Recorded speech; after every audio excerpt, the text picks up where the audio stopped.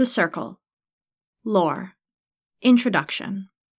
In the endless bog, a young coven strives to bring the 5 clans back from a dark age of their own creation. It is the product and cornerstone of a tentative peace after generations of warfare. It is a collection of the world's best and brightest prospects. A permanent summit for the purposes of mutual learning, forming connections, and building a better future through cooperation rather than conflict. A last-ditch effort to foster unity in a desperate time. Witches skilled in channeling the mystical energies that flow through all life and death in the mire have come to study, to grow, to create something bigger than themselves. Welcome to the Circle, a dark fantasy witchcore LARP set in a mysterious bog. Learn your craft, depend on others, survive untold horrors, and build a new foundation. Where the world goes from here, only you can decide. The world. Setting. All humanity has ever known is the bog. Its marshy lowlands, its web of rivers, its fens. Never has an end to the bog been found, nor for ages has one been sought. Though much of it is unlivable, peat-filled murk, magic flows through its depths, allowing the witches of the bog to work wonders. Above the mire rise a scattering of hills and crags, solid lands where bog dwellers can settle. They are valuable, often contested places to build homes and shelter from the strange things that lie below. Impossible creatures that lurk in the gloom, spirits and shades that wander the mists, unknowable gods that wander the ways or watch from above. The bog is full of the bizarre and the beautiful. It is both home and crucible to its denizens. It is alive, and all who dwell within live in fearful awe of that fact. Learn its ways, survive its trials, and it will make you strong. Act foolishly or without respect, and it will devour you. Dive deeply into the mire, and you will find the veil. The veil separates the lands of the living from the realm of the dead, where the spirits of those past flow toward some great unknown, perhaps rebirth, perhaps something else, in a river of death. The veil can be pierced, but to the unprepared this spells only death. It is far safer for a witch to call beyond the veil and lift a spirit that has not flowed on beyond their reach, but this too has its dangers. The meddling of even the most skilled witch threatens to disturb the natural order. Climb to the highest peaks of the tallest crags, and some say you will find the edges of the cosmos. Little is known of it. Bog dwellers navigate by the light of the moon and the constants of the stars, but none is certain of their nature. Those who draw the closest always seem to come back a little bit strange. Some call it madness, others enlightenment. Perhaps it is so that the cosmos is only just out of our reach. All the same, perhaps it is better not to ascend to matters beyond human ken. The Cycle and Seasons. Before all things comes the cycle. It is the order of the natural world. Nothing lasts forever. Nothing stays the same. There is no constant save that inescapable, unending wheel. Birth, growth, prime, withering, death, rot, and rebirth. Each phase gives way to the next, passing in its own time. The wise witch respects this. It is the greatest of taboos to even attempt to disrupt the cycle. Any perversion always leads to calamity. Overgrowth leads to rampancy and chaos. The reversal of death to a loathsome mockery of life. Any witch who claims to know better than the forces that hold the world together is guilty of the deepest hubris. The phases of the cycle that are not concepts to fear or to fight, but inevitable parts of existence to be honored and accepted. Each clan may keep the cycle in its own way, but all hold it sacrosanct. The passing of the seasons echoes the cycle. Spring is a time of birth and growth. Summer, a celebration of life at its peak. Autumn is the withering, beautiful as it may be. Finally winter, a time for life to be still, to die and rot beneath the snows, feeding the young life that will bloom again in the spring. The solstices mark the prime of life in the stillness of death. the equinox is the midpoint of the transition between. Dwellers of the bog hold these as times of celebration, observing the cycle and the passage of time. Community. Though it takes many shapes, community is the foundation on which all things are built in the bog. The first settlements ushered humanity out of its infancy, allowing them to build lasting homes and establish nesting groups. Tools and skills were developed when those settlements allowed some dwellers to specialize their knowledge. Magic, too, flourished when shared. Individual discoveries passed from parent to child, from mentor to student, from peer to peer. Personal grimoires contributed to common tomes, even libraries, and through this common learning came the formation of the clans. To have a clan is not only to have an identity, but a culture, and to a witch of the bog there is little more important. There are 5 clans that call the bog home, each with their own values, practices, aesthetics, and even magics. They are the kin, the rooted, the veilwalkers, the watchers, and the wilders. Magic and technology. The very essence of the bog is steeped in magic, bubbling up, flowing, creating, destroying, changing everything it touches. It seeps through all things, living and dead, and can be tapped by a knowledgeable witch.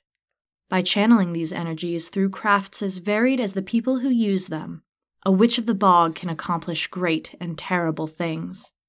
Magic may be used as a weapon, a source of guidance, a balm to the sick and injured, even for entertainment. The only limit to what can be done with the powers of the bog is the caster's imagination. The technological advancement of the bog can be compared, in real-world terms, to the Iron Age. People and goods may be moved across distance on wheeled carts if the drivers can find a solid path, or on laden barges if not. And peat is burned for heat and light. Further development has mostly taken a back seat to magical innovation. The secrets of the forge, however, are known to the witches of the bog. Where mining is impossible, denizens draw their ore from the depths of the bog itself. This bog iron, submerged in the mire for so long, has been permeated with magic down to its very essence. Once smelted and worked, bog iron tools carry that power with them. Bog iron ritual knives and cauldrons are among the most common medium for spellcasting, and are valuable enough that they are often passed down the generations. The inheritance of these tools has as much to do with their quality as it does the increasing scarcity of bog iron. Where once it was plentiful, the precious resource has become scarcer with each passing generation as rich deposits are picked clean. Many witches only own enough to forge a single knife, handheld cauldron, censer, or bell. Swords or larger pots are rare, the result of years of saving by a family or even a community, and the skill to work the metal in such quantities rarer still. Myths and legends. Lethru, the manifestation of the cycle and the energy that binds together the entirety of creation, both living and dead. Lethru is said to have countless forms, ever shifting. It resides within every human being within the bog, every plant, every animal, every fungus, no matter how great or small. The very earth and water is filled with the life breath of Lethru. This force of being is present even through death. Decay and entropy too are part of Lethru. Fate, time, and change are all extensions of Lethru's influence. If it exists in the bog, it is one with Lethru. Every clan honors Lethru as a representation of the cycle in some way, but the Rooted and the Veilwalkers have especially involved relationships with this deity. Epithet. Though this being has a name of its own, it is unknown to humanity by design. Instead, it is called Epithet, the progenitor of disparity. Epithet is as old as time itself, perhaps older, and created the very concept of a name. Through names, things gain individuality. Through names, they are known. Names are things of power and learning, and it is in pursuit of these things that many witches seek their own true names to better know their own natures. This is why Epithet guards its name jealously. To hold sway over such a being would be to wield untold power over all of creation. The Horned Lady. The Horned Lady is the patroness and mother of humanity. No one knows where she came from, or how long she has existed. All that is known is that in the beginning it was she who discovered the first humans unborn in the peat, and she who midwifed them from the bog. Depicted as a towering woman with a crown of antlers and hooved feet, the Horned Lady is the first huntress and woodswoman. Once she'd brought the first humans into her care, she taught them how to hunt, how to shelter, and how to survive in the unforgiving swampland. Revered as a mother goddess by the bog dwellers, she is especially venerated by the wilders. This magicless clan has remained the most true to her teachings and way of life. Even so, she has not been seen even by them in countless generations, believed to have left her children in order to teach them to fend for themselves. The Scarlet Arbor. Accounts disagree on the very nature of the Scarlet Arbor. To the rooted, she is a caring, compassionate figure, teaching witches to heal the sick and injured, to nourish and care for the land. To the kin, she is a driving force, a fearsome hero that commands the blood to sing within the veins, inspiring champions to feats of courage and strength in the thick of battle. Legend tells of her abilities to command the trees themselves to walk, or act as living panacea to the infirm with but a drop of her sacred blood. In some tales, she is described as a tree with sanguine leaves and bark that drips blood in place of sap. In others, she is a woman with flame-red hair and surpassing beauty. What all agree on, however, is that the Scarlet Arbor is a powerful guiding force that arrives in hours of great need and then vanishes without a trace. The Burning Hound. When those with credible claims to have encountered the Burning Hound speak of it, they do so with reverence and respect. Legends from across the bog describe it as an enormous beast, larger than any wolf, that glows as though lit from a great flame within, and burns as though pitch runs through its veins. Many a boasting hunter has set out to kill or capture it, only to return defeated but alive and a little wiser, some deposited unconscious at settlements without knowledge of how they arrived. Others, lost in the wilderness or living on the edges of society, carry stories of times their lives were saved when it came between them and something truly monstrous. Others still claim to have housed it as it changed its form into that of a man.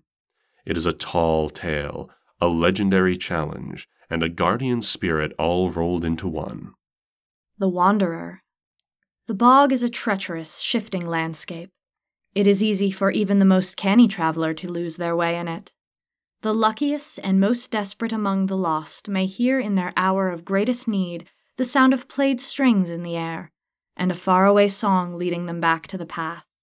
Some have even encountered their source. If your group ever counts one too many heads on its travels, it is all too likely that you will find among your number an unfamiliar young bard, brightly dressed, who can play any song you can name and many that you've never heard. Should you meet the Wanderer in your travels, it is considered good form to share a drink and a story with him in return for the luck he brings. Tales of the Wanderer span the bog, but always along the road.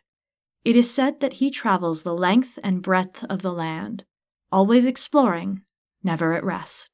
What he may be searching for, no one knows. Nos. In a land of ever-present danger, where mortality is not just a philosophical absolute, but something of which dwellers are reminded almost daily, it is only natural to revere the guide that shows the deceased across the veil. Those who have come back from the brink describe this guide as swathed in a dark shroud, indeterminate of features and utterly silent, but not fearsome.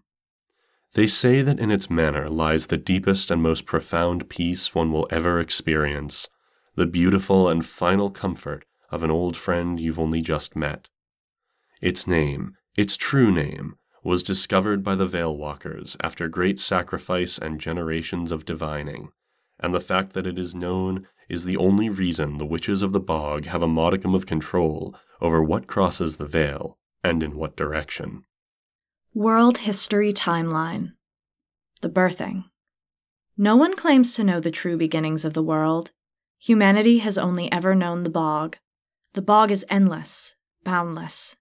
It is here that humanity emerged from the swamp, midwifed by the Horned Lady. It is here that they first began to learn the ways of survival, hunting and gathering and sheltering where they could. Those times are only known in legend now, as they came before the first of the sage began to record history and pass it down. Most of what is known about the ways of the old comes from the Wilders, who refused to leave those ways behind. Families nested together, eking out their survival day by day. It is said that the bog was more plentiful then. It was not without its dangers, strange creatures that were then new and maelstroms of wild magic, but it was a time of wonders nonetheless. It is said that the bog was more alive in those days, and so bountiful was its magic that humans could scarcely help but begin to work it. They studied the flow of the land's power and learned to harness it within themselves. Even the smallest tricks helped them get by in those days, whether used to guide the shot of a sling or to divine what weather tomorrow might bring. It was the very beginning of witchcraft and the start of a glorious tradition. The settling. When humanity established their first permanent homes, a new era began. The earliest settlers used their magic to douse and augur their way to the highlands above the waterline. Having finally found a solid foundation, families stopped roaming and began to build. They began to amass supplies and more thoroughly explore the lands around them. For once, they were able to sleep at night with little fear of being eaten before the morning came. Shelters became homesteads, farms were established, and soon more homes sprung up around them. The settled people of the bog prospered, multiplied, and learned. As the remaining wanderers gathered to these beacons of safety and permanence, the first true communities formed. No longer were they small groups bound only by blood or marriage. Now units banded together, and in the budding townships the bog dwellers began to learn trades and specialize their skills. No longer did every member of a band need to possess all the skills of self-sufficiency. Now their knowledge could be narrower, deeper. As these villages and towns learned of each other, they began to knit together, and in the heart of the bog the first city, Idlefen, was formed. Mundane matters were not the only skills affected by this growth. As the first hedge witches stayed in one place, no longer roaming, they began to record their works and pass them down the generations. The first family grimoires were written, filled with only the most pragmatic knowledge, spells that could aid in day-to-day affairs. Crude though these rites were, they too were a foundation, and soon they paved the way for humanity's brightest age. The learning. Humanity had worldly matters well in hand, and the bog was still bountiful. The time was right for the exploration of magic to begin in earnest. As witches began to study in gatherings and discover the hidden truths of their work, spells grew beyond mere tools of survival. This was the true witchcraft. Through trial, error, and observation of the world, witches discovered untapped sources of power, and with this potential, they discovered so many greater works. They began to codify the effects that spell components could produce, combining them in new ways and diving into the theory of their craft. New spells and rituals were written, shared, and became common knowledge upon which to build. The first sages began to collect and hoard this work, amassing power through knowledge alone and taking on apprentices of their own. Loyalties were established, and communities built around centers of learning. The ideologies of the learned became the basis on which allegiances were formed. Soon, 4 covens stood above the rest and rose to prominence: the kin, the rooted, the veil-walkers, and the watchers. There were also those who forswore the pursuit of magic and followed what they saw as the way of the Horned Lady. Though no means a monolith, this eschewance of magic became an identity, and they became known as the Wilders. Together, these were the 5 clans. The clans saw their respective arts through to perfection. They began to understand the underpinnings of magic and the forces that drive the bog, both magic and mundane. Through this learning, they became aware of the cycle. One witch could accomplish with a spell what entire families could not during the settling. As the Wilders kept to their nomadic ways, the other 4 clans grew in power and made claims on the land. Each established common governance and territory, and this led in turn to rivalry. An age of rancor would inevitably follow. The Breaking. Humanity's brightest age was followed by its darkest. Tensions rose as the first larger ideological clashes grew increasingly pronounced. In such an air of disquiet, the pettiest squabbles became mortal feuds. Any slight, no matter how small, escalated, became a matter of pride, a source of animosity, another crack in the levee. Diplomacy died slowly of 1,000 wounds. Trade halted, and envoys were recalled. Citizens retreated to the lands they hailed from to become insular and bitter. For the first time in the bog's history, being human was not common enough ground. Those not of a shared clan were branded outsider and other. Meanwhile, the bog itself was changing. Old maps were found increasingly inaccurate. The farther from home one ventured, the more unlikely it was to find the way back. Exploration stagnated, which prompted clans to chafe at their boundaries all the more. But the final stroke that laid low the peace that had lasted for so long was when resources began to dwindle. Plants were overpicked, animals overhunted, and even bog iron pulled too greedily from the mire. A spark of violence ignited the dry tinder of the clan's remaining patience. War followed, complete and bloody. With clans now fighting pitched battles, the witches of the bog put their greatest strength to work as a weapon of war. They wrote spells of death-dealing efficiency and wielded them against each other. For a time, it was the only magical research that was given any attention. The first of these dark arts were small, wielded person to person, but as the war grew fiercer, so did they. Before long, witches worked disasters that wiped entire settlements from the map and scoured the land in their wake, but they were nothing compared to what would follow. The calamity, a doom of such grand proportion that to this day we are not entirely certain of all that we lost to it. Whether called by the chaos and bloodshed of the clan's wicked work, or some unthinking accident of the cosmos, a star fell from the night sky and landed in the midst of Idlefen. What followed was total annihilation. Too few survivors recounted the horrors for us to understand exactly what nature of bane the fallen star unleashed, but what we do know is that it rendered the land itself so completely hostile that none has returned to this day. Countless lives were lost along with untold knowledge, yet, in the depths of this despair, some small remnant of goodness shone out to drag the world back from the brink. A tiny coalition from those in the clans weary of hatred came together to brave the horrors, saving as many lives and as much nearly lost learning as they were able. For the first time, the clans saw the fruits of cooperation. The Weaving. The losses of the Breaking took their toll. After generations of loss, little fuel remained to feed the fires of war. So much had been destroyed or forfeit. So many of the great works of the learning were gone. In many places, the land itself was poisoned by cruel magics. Herds were driven from their hunting grounds, and farms ran barren, threatening famine. Even within the lowlands, dry riverbeds were found. Bog iron delves no longer gave yield. Stores of supplies ran low as sickness and plague began to spread.